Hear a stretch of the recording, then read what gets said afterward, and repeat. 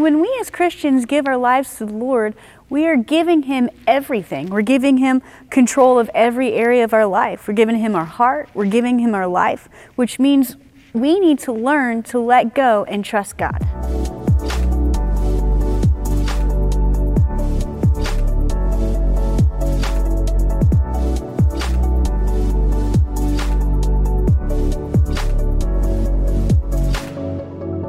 Today I'm going to be talking about letting go, or learning to let go. There's a lot of things in life, especially, as us as people, we want to be able to control everything. We want to fix all the problems. We want to, make sure that we can dictate how things are going to happen, that when things happen that are outside of our control, we do everything we can to try to control things, to make things happen, to fix situations. All of these things. And a lot of times when we try to do it in and of ourselves, we end up making it an even bigger mess than it needs to be. And I want to talk today about learning to let go.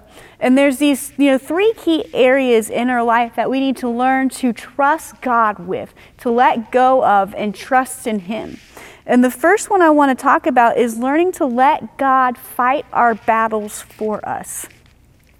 A lot of times when we're dealing with hardship, or if somebody in our life is, stirring up problems or accusing us of things, or, causing strife, a lot of times we have to defend ourselves. We have to rampage over them. We have to fix it. We have to do all this stuff. And we take it into our own hands to try to deal with this person, or try to deal with this situation, or try to fight for I have to fight for myself. I have to fight for this. I can't let anybody bad talk me. I can't let this happen. And then what ends up happening though is, and we try to do that and take that into our hands, we can end up causing more strife, more problems, more chaos, more confusion than what really needs to happen. And I want to show a perfect example of where we can see this happen in the Bible. So there's a story in 1 Samuel 25. And it's 1 Samuel 25, 2 through 34. It's basically the entire passage of 1 Samuel 25. For time's sake, I'm not going to read the entire passage, but I'll give you a synopsis of what's going on. So in this passage, David, he's the king, he's on the run. This is when Saul is still king, and David's out, living with his men, and he's kind of running for his life. And during this time, he was outside, and he was watching this man's sheep, whose name goes by Nabal. So he's keeping this man's sheep, he's protecting him, he has his whole army around them, they're treating his servants really good, taking care of his servants, making sure his servants are safe and are fed, and just doing him really, really great service for this man.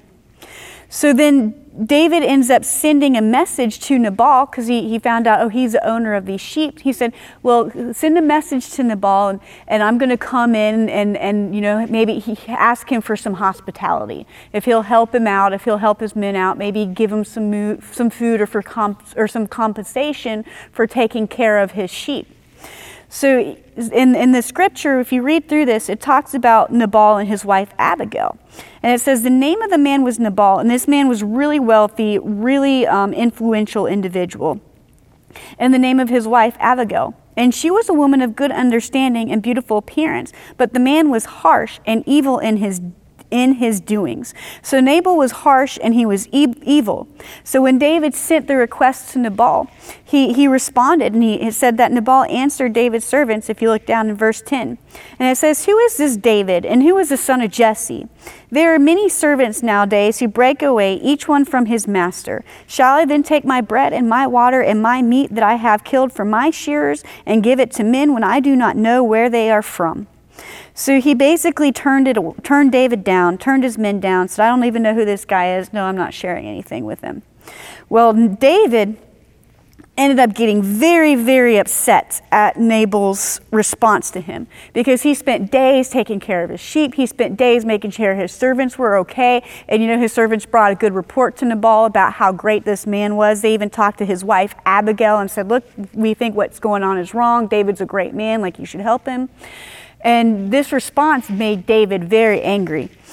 And what he was going to do was, he was like, I'm going to kill him. I'm going to kill Nabal. I'm going to kill everybody in his household, because David was a man of war. He was a warrior. And he had set it in his heart to do this. And then it says, then Abigail made haste because she heard that her husband had turned him down. So she makes this food to bring to David, goes out there and stops him before he makes it to Nabal's household and makes it to where he lives.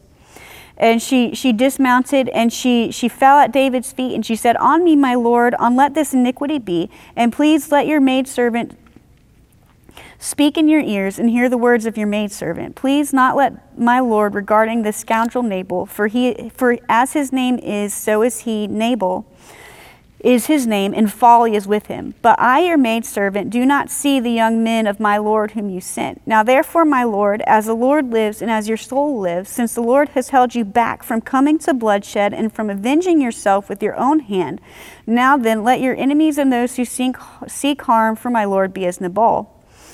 So she basically makes a plea to David and asks him to forgive her, forgive Nabal, take all these things that she's given, and saying, look, you haven't taken vengeance on Saul, you haven't taken vengeance on these, you haven't had to make bloodshed because you always say the Lord will take care of you. So let this be another incident where you let the Lord take care of Nabal and you just accept my gift, my peace offering, and my, the thing I'm bringing as asking for your forgiveness.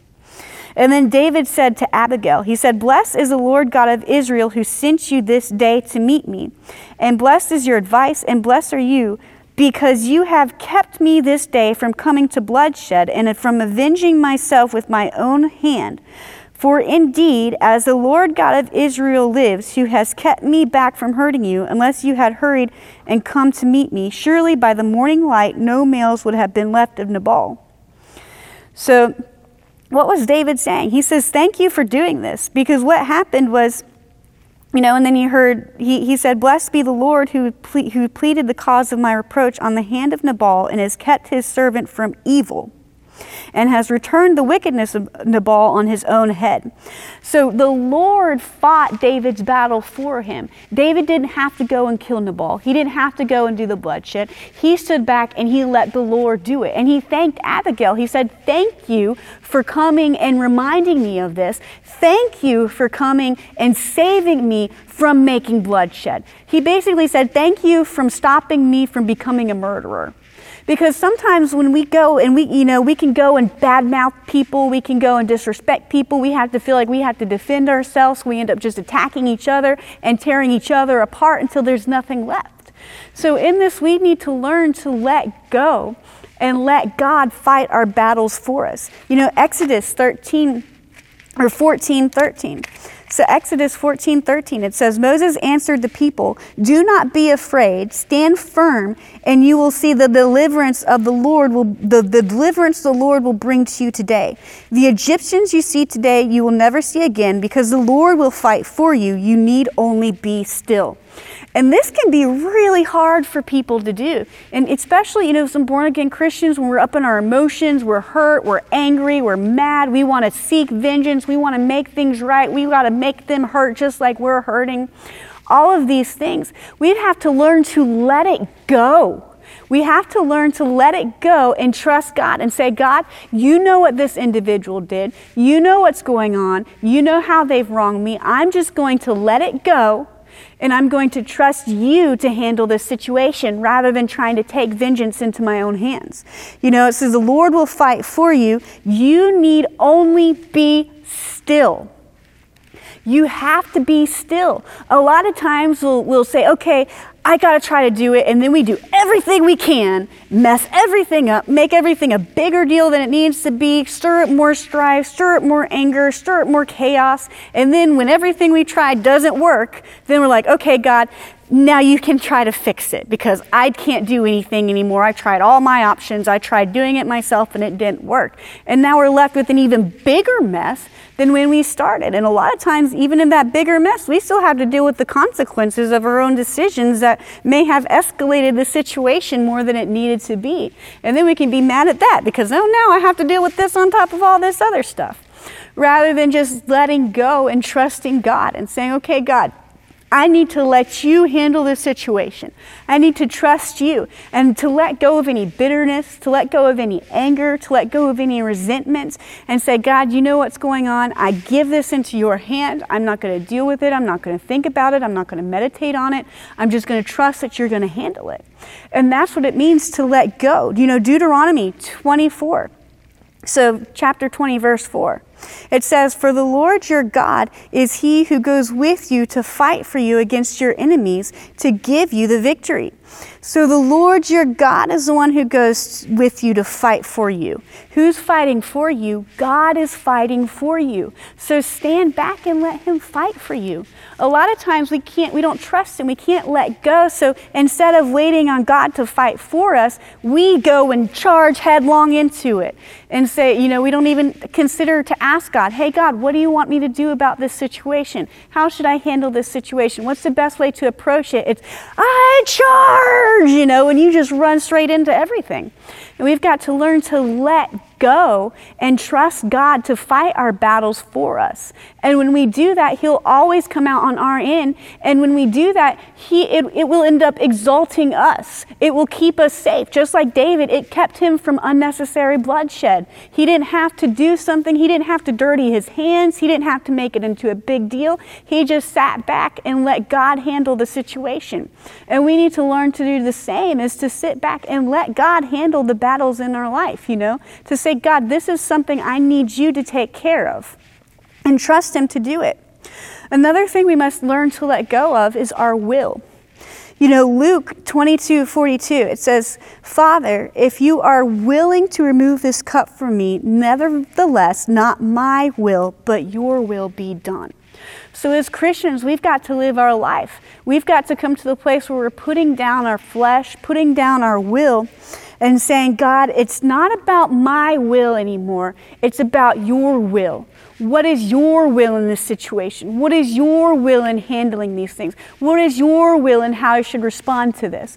Rather than, well, I think we should do this, or I want to do this, or I don't feel comfortable with this, or it's just me, myself, and I, my feelings, my emotions, my will, all of this kind of stuff. It's not about me anymore. When we become saved, we say, God, I'm giving you my will. I'm letting go of my will. And I'm saying it's not my will anymore, but your will. And I want your will in my life. I want your blessings in my life. I want your direction in my life. I want your guidance in my life, not my own. So we have to learn to let that go and learn to trust God when he gives us directions on things or when he tells us to do things. Even if it seems uncomfortable, even if it's stepping out of our comfort zone or something we're not familiar with or something we're not used to doing, and saying, okay, God, not my will, but your will be done. Just like Jesus, when he was praying in the Garden of Gethsemane, his flesh, his will, he didn't want to have to die on the cross. Not that he wasn't willing, because he loved us, but saying, if there's any other way that you can still accomplish what needs to be done, and I don't have to go through with this, please I would gladly take that other way rather than having to die on the cross. But he said, nevertheless, even if it doesn't matter how I feel, it's not my will, but your will be done. And then he went and he died for all mankind, saving humanity, becoming the perfect sacrifice. And we can see, John 6:38, Jesus said all the time, for I have come down from heaven not to do my own will, but the will of him who sent me. So it's us as Christians, it's not about living life according to how I want to live life. It's living life according to what the gospel said, living life according to the instructions of the Word of God, living life according to God's will and not our own. So we have to learn to let go of our will. Psalms 48. So chapter 40, verse 8, it says, I delight to do your will, O my God. Your law is within my heart. So make it a delight to do his will. Say, God, I want to do your will. I want to live righteously. I want to do what pleases you. I want to have that as a desire of my heart. Not, I want to see how much I can get away with, but saying, God, I want everything in my life to align with your will. I want everything in my life to align with what you want me to be doing, and to help guide me, to help lead me, to help teach me, so that I can walk according to your will and not my will. And, a lot of times when we have to do this, we've got to put our flesh under. We've got to put, how we feel under, what we want to do, our opinions, all this, we have to put it under. 1 Corinthians 9:27, it says, "But I bring and keep my body under subjection, lest when preaching to others, I myself should be disqualified." So what he's saying, as a minister or somebody, and if you call yourself a Christian, make sure you're setting the example of being a good Christian. Do what you can to live according to the Word of God, according to the will of God. Striving to do things correctly, and changing where you need to change. If there needs to be change in your life, and say, what, it's not my will, it's God's will. That's what I'm seeking. That's what I'm going after. So that when you go and minister to people, or you walk and you want to be a witness to somebody, or you go and talk to somebody about the Bible, don't be so that you're only talking about it, so that, but you're living it, that you're doing what should be right, putting your body under subjection, so that when you preach or talk or try to instruct somebody else or talk about the Bible, you won't disqualify yourself because you're not living according to how it says you should be living. So that's another one we've got to learn to let go of, is let go of our will and trust God with His, because His will is perfect for our life. His will is good. His will is the Bible tells us the plans He has for us are plans to prosper us, to bring us good health, to bless us. That's what God wants to do. So when we know that's what His will is, we can trust Him and say, I know what your will is. I know it's going to bring blessing. I know it's going to prosper. I know it's going to bring good, because He's a good God. And the last thing we've got to learn to let go of is we've got to give up our dreams, our passions, and desires to God. We've got to lay them on the altar. And a good example of seeing this in action scripturally is with Abraham. Because God gave a promise to Abraham. God gave a dream to Abraham. God gave vision to Abraham. And He said, Abraham, leave your family. Go to this land that I'm going to give you, and I will make you a great nation. I will give you a son. I will give you an heir. That's a dream. That's a promise. That's a desire. Abraham desired to have children. He hadn't had any, and he desired to have children. So he goes out and does this thing. And then after he had his son, God asks him to bring him up to the mountain and sacrifice his son to him. So He was testing Abraham's heart. Are you willing to give up your passion and your desire, the thing that you hold on to most? Can you lay that on the altar before God? And we can see that Abraham was able to do that. And when he put his son on the altar, he was getting ready to sacrifice him. And God sent an angel down to stop him and said, no, don't kill him, don't kill him. He says, now I see that you really trust me, that you really love me, And He let Abraham keep his son and gave in a substitute as an offering. You see, we've got to make sure that we're willing, the things that we desire, the things that are the most important to us, can I put that on the altar, let it go, and give it to God? And you see, there's a scripture in 1 Corinthians 3:12-15. And it says, now if anyone builds on this foundation with gold, silver, precious stones, wood, hay, or stubble, each one's work will be revealed, for the day will declare it, because it will be revealed by fire, and the fire will test what sort of work each has done. If anyone's work which has been built on the foundation endures, he will receive a reward. But if anyone's work is burned, he will suffer loss. But he himself will be saved, still to the going through of the fire. So this is talking about primarily when it comes to judgment of Christians, but you can also take it in regards to putting things onto the altar of God, giving it to God, and to know, hey, if it's good, if it's of God's will, He'll give it back to me. He'll make it happen, because He knows the desires of our heart. And the Bible tells us that God wants to give us the desires of our heart. Psalm 37:4, it says, delight yourself in the Lord, and He will give you the desires of your heart. Commit your way to the Lord, trust in Him, and He will act, and He will bring forth your righteousness as a light and your justice as noonday. So we've got to make sure when we understand, okay, God wants to give me the desires of my heart, so I'll trust Him with those desires. I'll let go of them and give them to Him. And if it's of His will, and if it will be good for me, and if it will prosper me, He will make sure it comes to pass. Rather than us trying to make it happen or force things to happen by ourselves. Because I've seen so many times where people, they have a calling from God. They have a strong desire to do God's will, but they jump the gun. They try to force things to happen. They don't wait on the Lord, and it becomes a big mess. And then they get hurt. Then they're like, well, maybe this wasn't God's will. Maybe I did something wrong. Maybe I don't deserve to do this. And they back off and they let it die, because they tried to do it themselves rather than giving it to God, letting go of it and giving it to God. And these things can be hard to let go of. I mean, do you think it was easy for Abraham, to say, okay, I'm going to sacrifice my son.